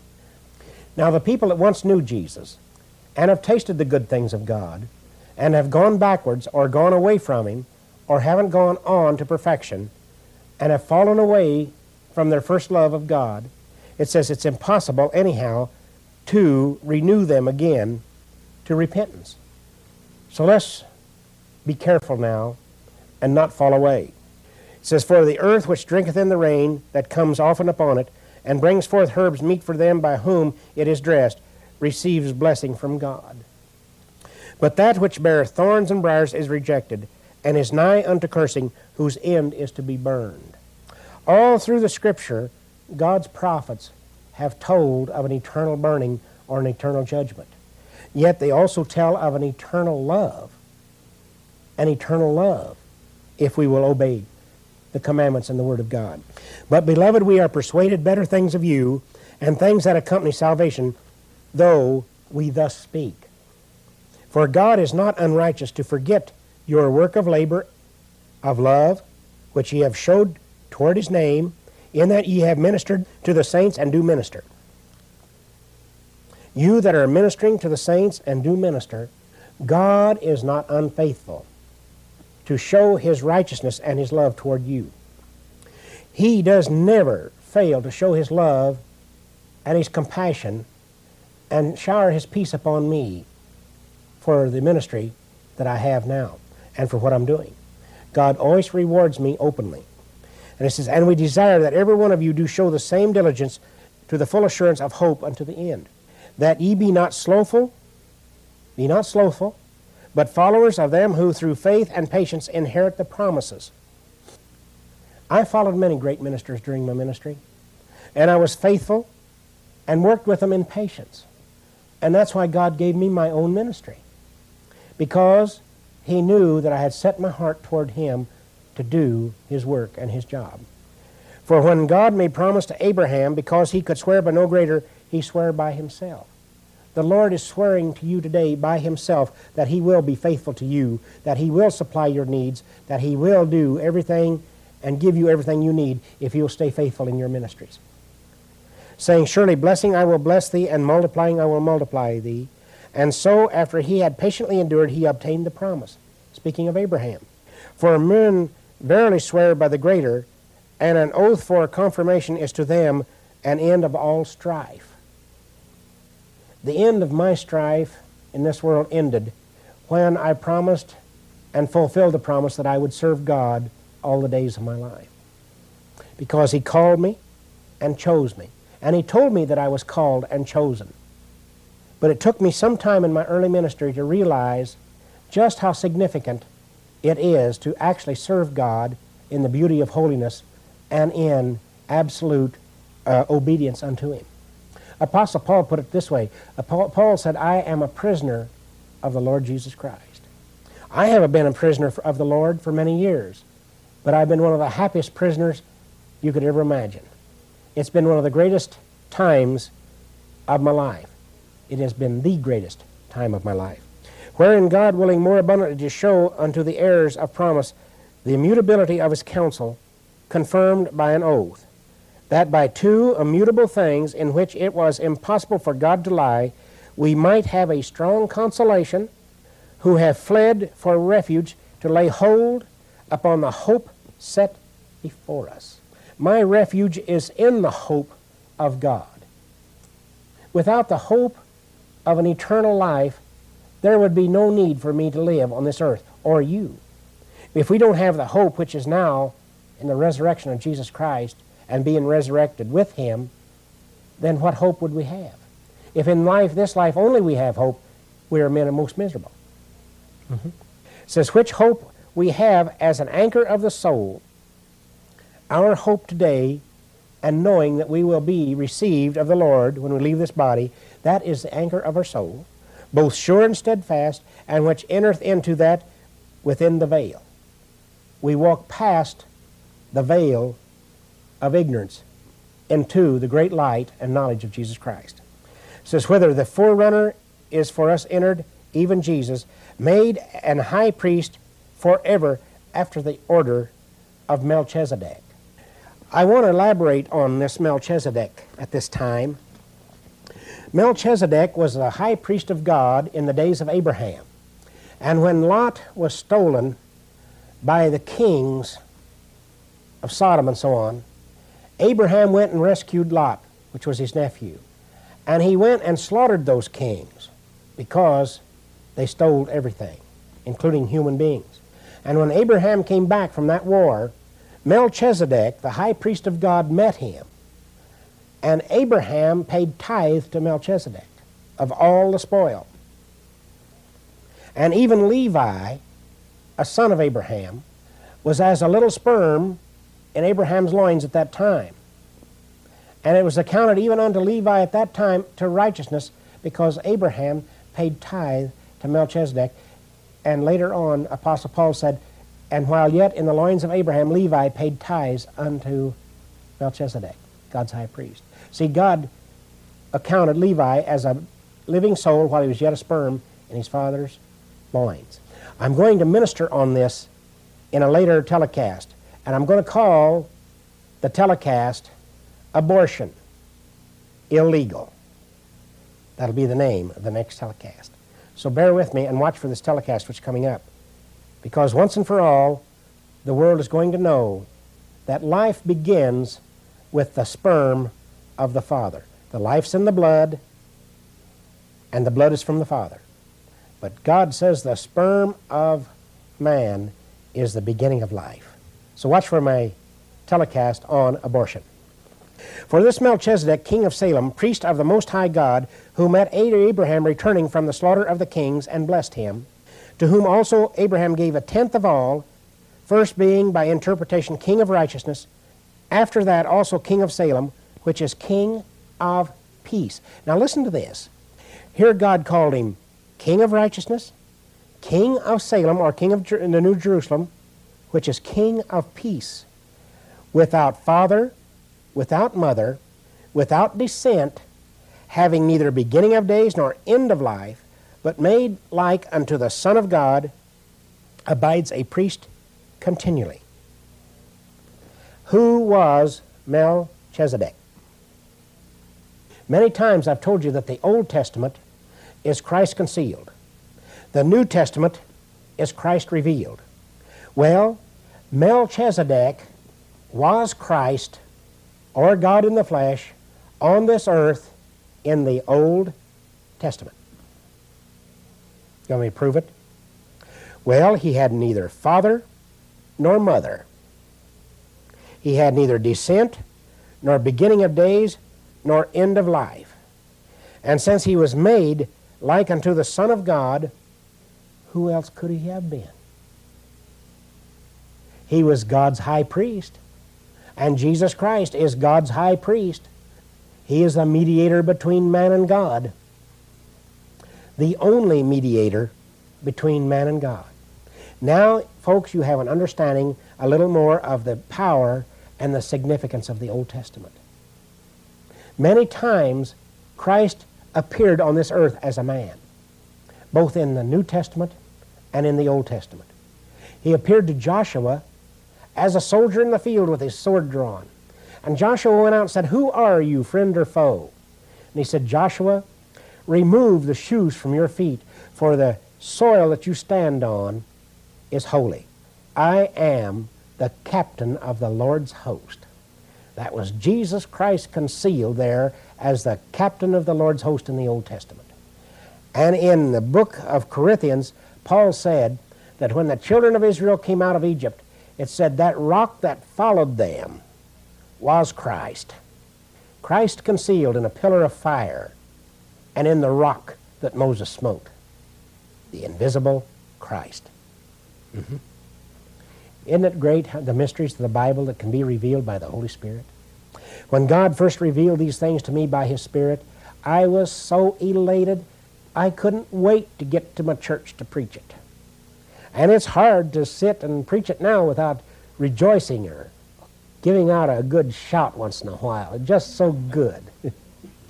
Now consider how great this man was, to whom even the patriarch Abraham gave the tenth of the spoils. Consider how great this man was. Consider how great he is today, still. And verily they that are of the sons of Levi, who receive the office of priesthood, have a commandment to take tithes of the people according to the law, that is of their brethren, though they come out of the loins of Abraham. Now here's where we get our power and our authority to take tithe of the people today. I take tithe of the television audience, those that are led to send their tithe to me, and offerings, because it said, we have a commandment to take a tithe of the people according to the law. I am commanded to take your tithe, but I'm not commanded to beg for it or to make you buy something or anything else. When you send your tithe and your offering to support my ministry today, it goes to God's ministry and to God's ministry only. I keep it honest, because I'm not building buildings and churches and hospitals and statues and glass houses. And I've said this many times on television. I'm going to keep on saying it, because I'm going to get you people trained in the way that God wants you to go instead of the way man wants you to go. It's time for people to be told the truth, because God don't honor your offerings anyhow if they're not sent in love and sent to those that are using them for His glory. And woe unto me if I don't do what God tells me to do and use them for His glory. But he whose descent is not counted from them received tithes of Abraham, and blessed him that had the promises. And without all contradiction, the less is blessed of the better. You people out there that are counted as less, you're the ones that are blessed. You that are counted as just so-called Christians, you're the blessed ones. You that are obeying the Spirit of the Lord and serving the Lord in the beauty of holiness and honoring Him with your substance, with your time, and with your prayers, you are the ones that are blessed. And here are men that die receive tithes, but there he receiveth them of whom it is witnessed that he lives. See, Christ does live. And as I may so say, Levi also, who received tithes, paid tithes in Abraham. For he was yet in the loins of his father when Melchizedek met him. You see, Paul said that he received tithes and paid tithes in Abraham. While Levi was a sperm in the loins of Abraham, God said he paid tithes to Melchizedek. As a sperm, he was accounted as a living soul. I'll be ministering on that in one of my next telecasts. It says, if therefore perfection were by the Levitical priesthood, for under it the people received the law, what further need was there that another priest should rise after the order of Melchizedek and not be called after the order of Aaron? What further need? Well, that need was a Savior of our soul, which was Jesus. That's why Jesus had to arise after the order of Melchizedek and reveal Himself as God in the flesh, or the Son of God, to save our soul. Because the Levitical priesthood under the law could not save the soul. The law and the sacrifices under the law could only take away your sin, but it wasn't to the saving of the soul, not to the filling of God's Spirit, not the promise of the Holy Spirit like we have today and like we receive today. For the priesthood being changed, there is made a necessity, a change also of the law. And Jesus came to change that law. And you know how He changed it? He fulfilled the law in righteousness. And today you and I fulfill the law by repenting and being baptized and receiving the Spirit of Christ within our hope of glory, or the Holy Spirit.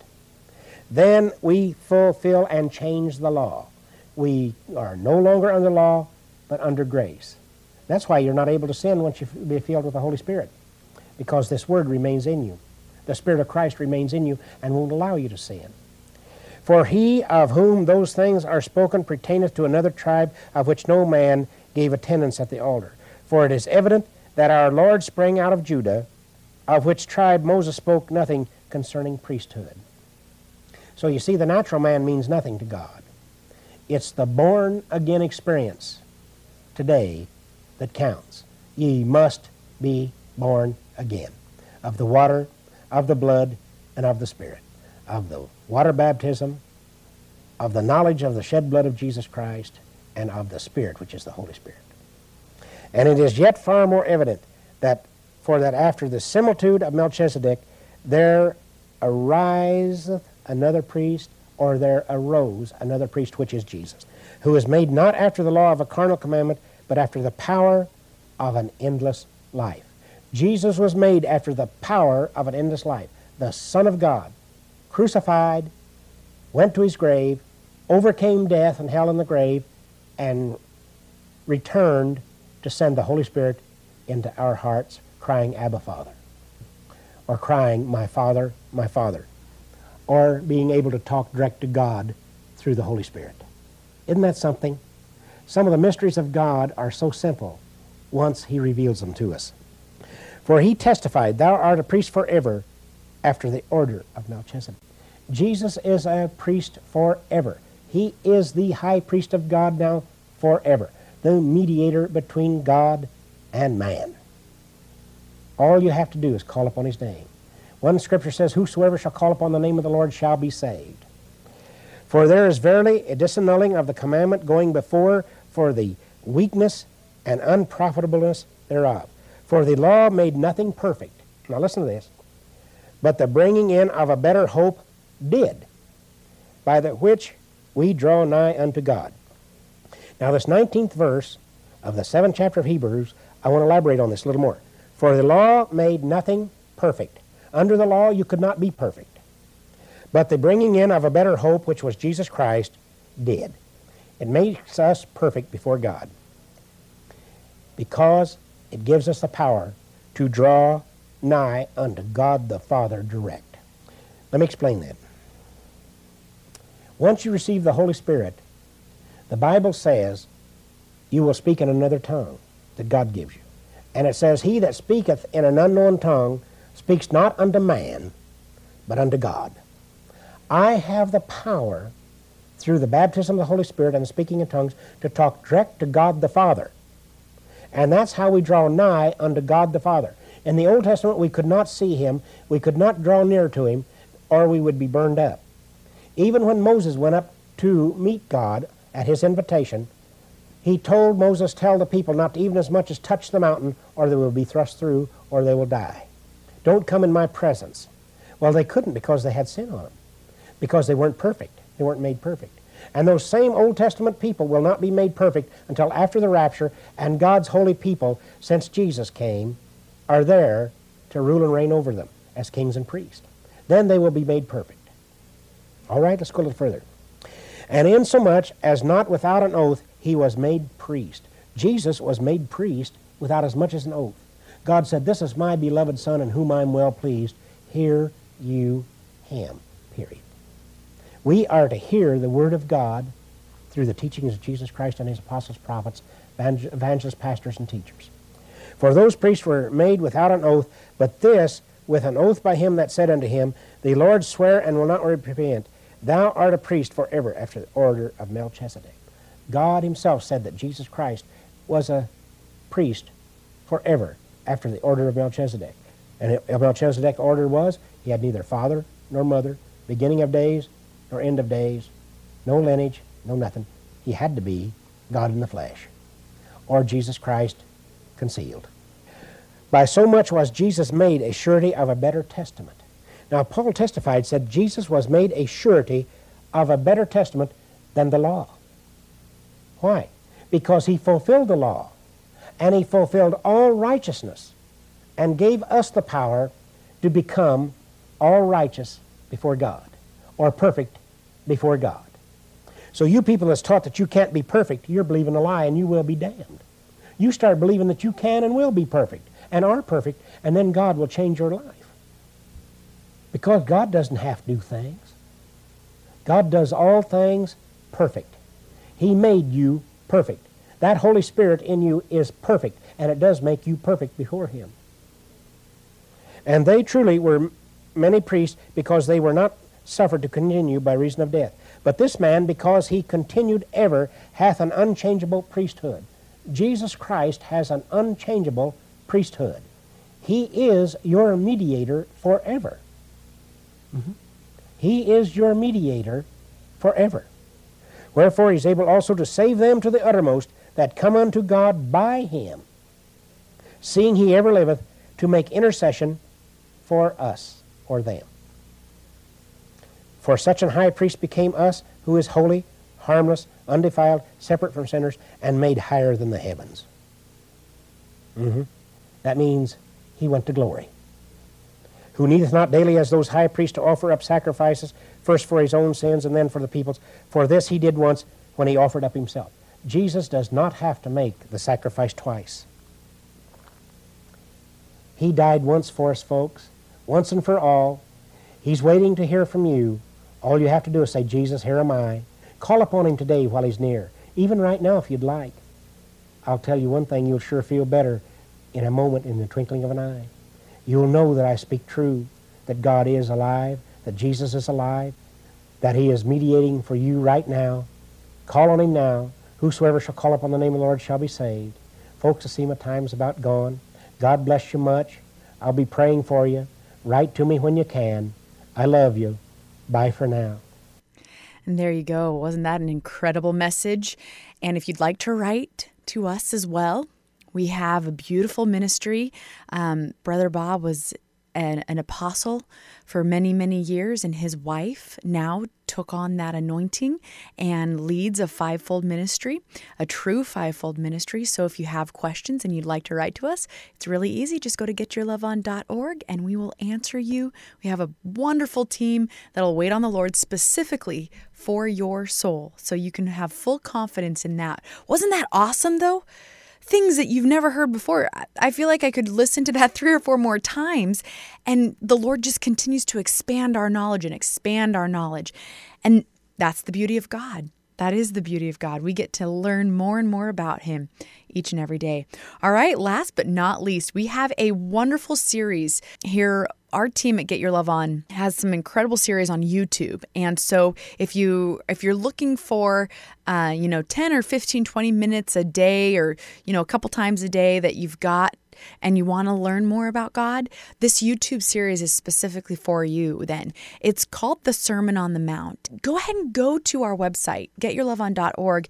There's a link for videos, and the entire series is up, and it takes us through really good teaching that helps us know God better, understand how to work with one another, understand how to work with those that are beyond the faith, that don't believe God, and yet we can still impact their lives in a positive way and help them, if they choose to, accept God and Jesus Christ in their life.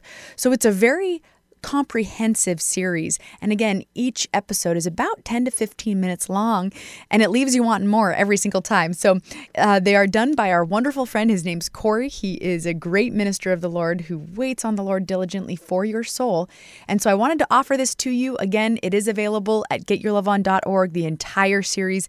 This is a sample of it.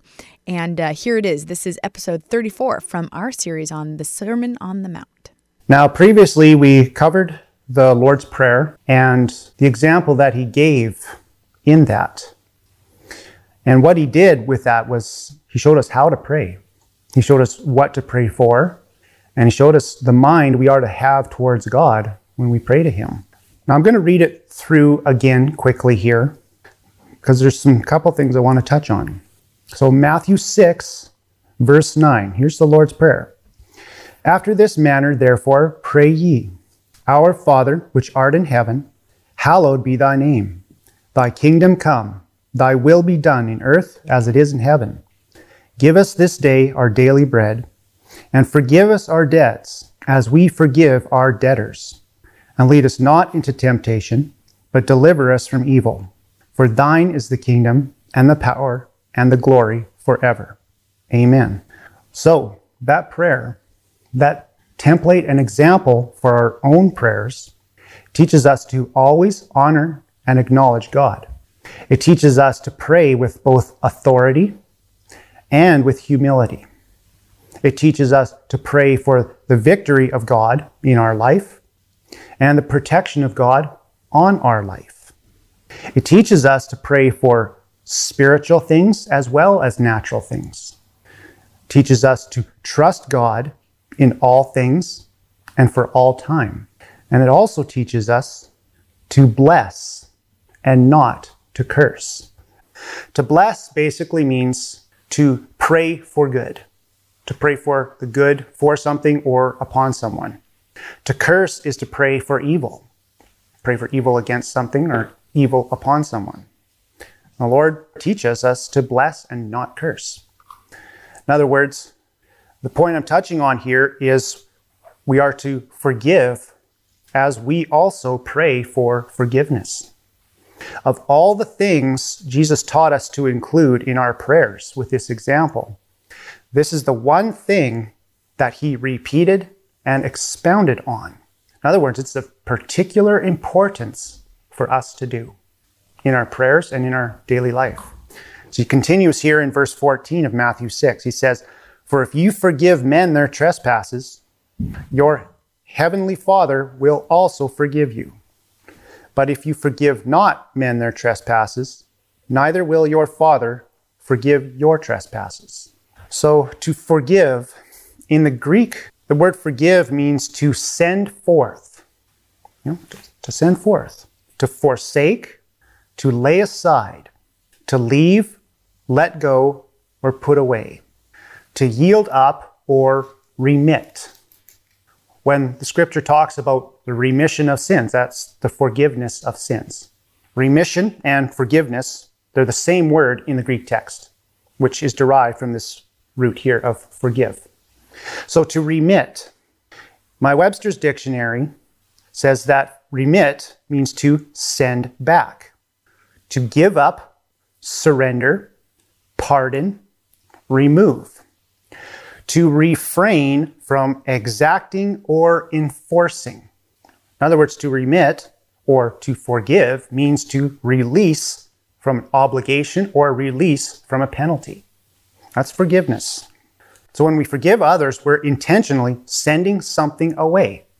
We're sending it away from ourselves when we forgive another. And what we're sending away is our own condemnation and our own judgment against that one that we're forgiving.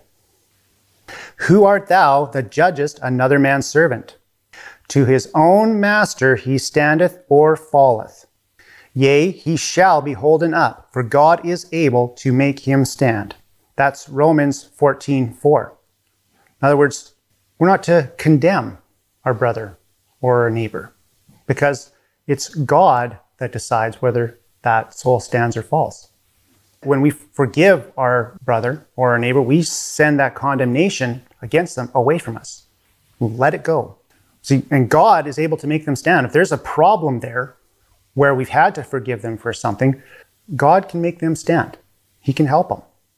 It says, "Now, O Lord, thou art our Father. We are the clay, and thou art potter, and we all are the work of thy hand." Isaiah 64, verse 8. See, the place and purpose of every soul is appointed by God. It's for him to shape us and use us according to his will.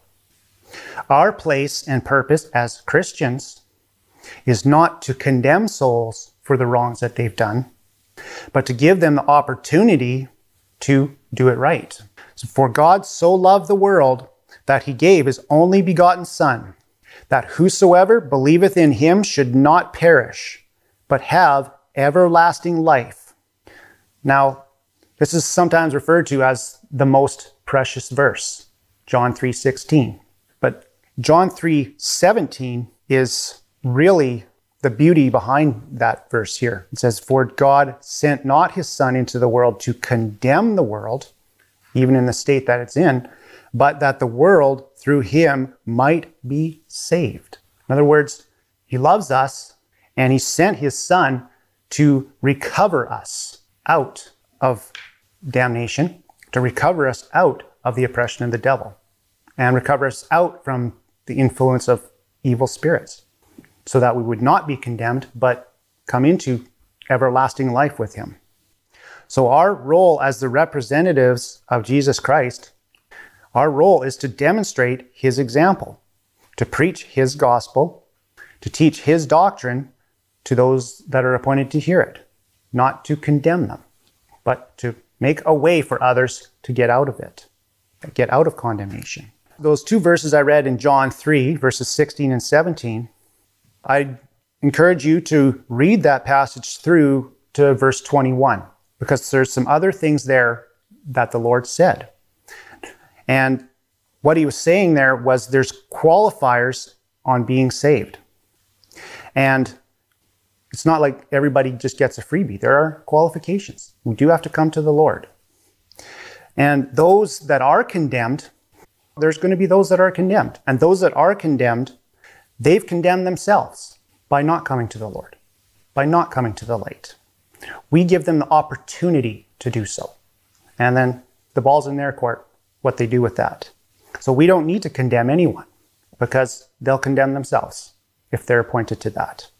Now, forgiveness, that's not forsaking judgment between right and wrong. We are still to discern between good and evil. We're still to judge between what's right and what's wrong. But forgiveness is laying aside that condemnation and the penalty for doing wrong. It's not saying, oh, you've done right, so we forgive you. It's saying, even though you've done evil, it's saying, no, you've done wrong, but the penalty's not being applied. That's forgiveness. So when we forgive others for the wrong that they've done, we let go of any hold that would have on our own soul, and we let God do his work on their soul. The Lord said this by his prophet. He said, again, when I say unto the wicked, thou shalt surely die, if he turn from his sin and do that which is lawful and right, if the wicked restore the pledge, give again that he had robbed, walk in the statutes of life without committing iniquity, he shall surely live. He shall not die, because he's turned away from those wicked deeds. None of his sins that he hath committed shall be mentioned unto him. He hath done that which is lawful and right. He shall surely live. That's Ezekiel 33, verses 14 through 16. This is why we are not to condemn souls, but rather give them the opportunity to get it right. And there it was, episode 34 of the Sermon on the Mount. As I mentioned, there's a lot more. That is just a taste of it. You can go to getyourloveon.org for all of those episodes and really spend some time enjoying a full plate and a fullness of knowledge of God for each one of us. Well, it's been a pleasure here with you today. It's been a packed show, so I wanted to remind you that you can go to getyourloveon.org. Go review shows from the past or enjoy some Bible studies. We have some awesome Bible studies up there, especially on the infilling of the Holy Spirit and how to get baptized and filled with the Holy Spirit so that we can walk forward in this great confidence and the knowledge of God like you just heard. It is for each one of us to discover for our own lives and then, yes, absolutely help those in our life discover it as well. Well, it's going to be a great day today. We spent the last 2 hours getting our love on. Let's make sure we keep our love on. And of course, we will be back next week as well. In the meantime, Lord bless your day, and we will be praying for you. If you'd like to reach out to us with specific prayer requests, you can certainly do that by going to getyourloveon.org. And of course, the podcast is always available wherever you find your favorite podcasts, iTunes, Spotify, Stitcher, SoundCloud, you name it, it's there, and it's there for you. Lord bless your week. Don't let it die, no, no.